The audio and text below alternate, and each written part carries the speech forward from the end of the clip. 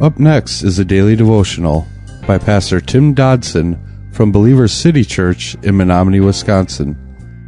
To subscribe to the podcast, visit streetlevelradio.com and click on subscribe. Thanks for listening to Street Level Radio. The foundation of the church of all believers is Jesus Christ. And this is the foundation Paul laid when he began the church there in Corinth. Whoever builds on the foundation, that'd be teachers, preachers, parents, others, they must build with high-quality materials that match God's standards, including the right doctrine as taught in the Bible and the right living as taught by Christ. We're in verse 10 of 1 Corinthians chapter 3, and we read today, "According to the grace of God which was given to me, as a wise master builder, I laid a foundation and others build on it.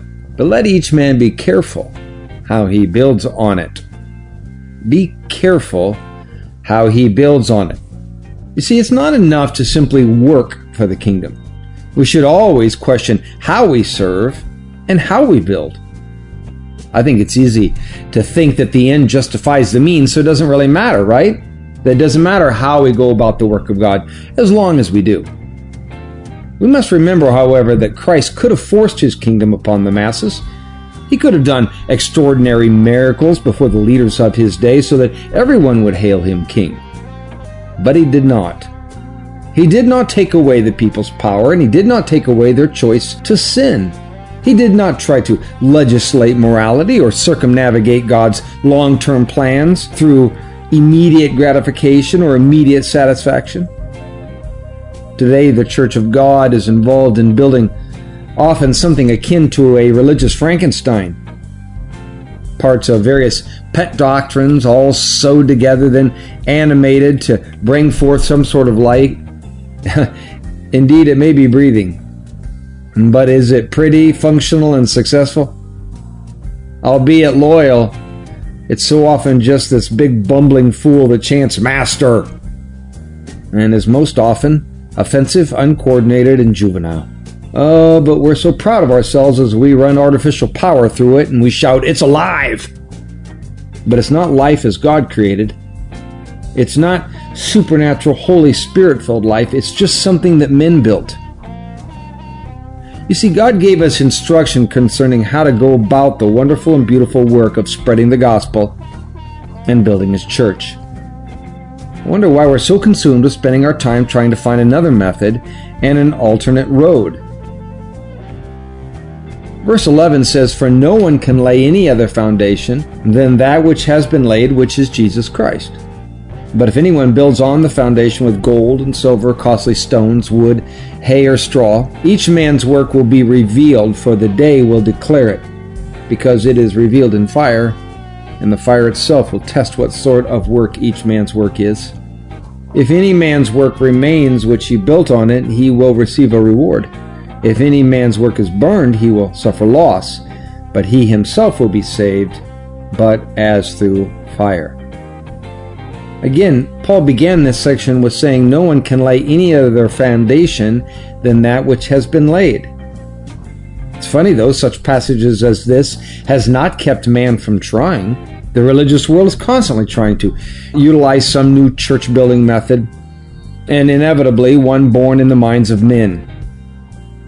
We seek spiritual construction that is cheaper, faster, and easier. But our faith was never designed to be prefab or modular. It is to be built according to old-fashioned blueprints with a strong foundation and sturdy walls, and, moreover, build upon a foundation that lies on the rock of Jesus Christ. Now that all may not be new or hip, but man, it stands the test of time. If we built with poor materials and we cut corners on care and quality, I promise you there will come an inevitable day when the work that we have done will collapse and we will fail when such is tested. Because the winds and the storms are going to come, and whether you and your work are still standing afterwards will certainly reveal how it was built in the first place. Certainly this passage will be fully manifested when we arrive at that ultimate day of judgment before God. something we know of as the Bema seat of judgment. Now, that's not a judgment concerning salvation or our eternal standing, but it is rather a place in which all that we have done, our works, if you will be seen for what they really are and judged accordingly. Will there be anything there that day to judge in your life? What have you built, and out of what materials? Because everything will fall into one of two categories. Endure equals reward, or burned and equal loss. That was a daily devotional by Pastor Tim Dodson from Believer City Church in Menominee, Wisconsin.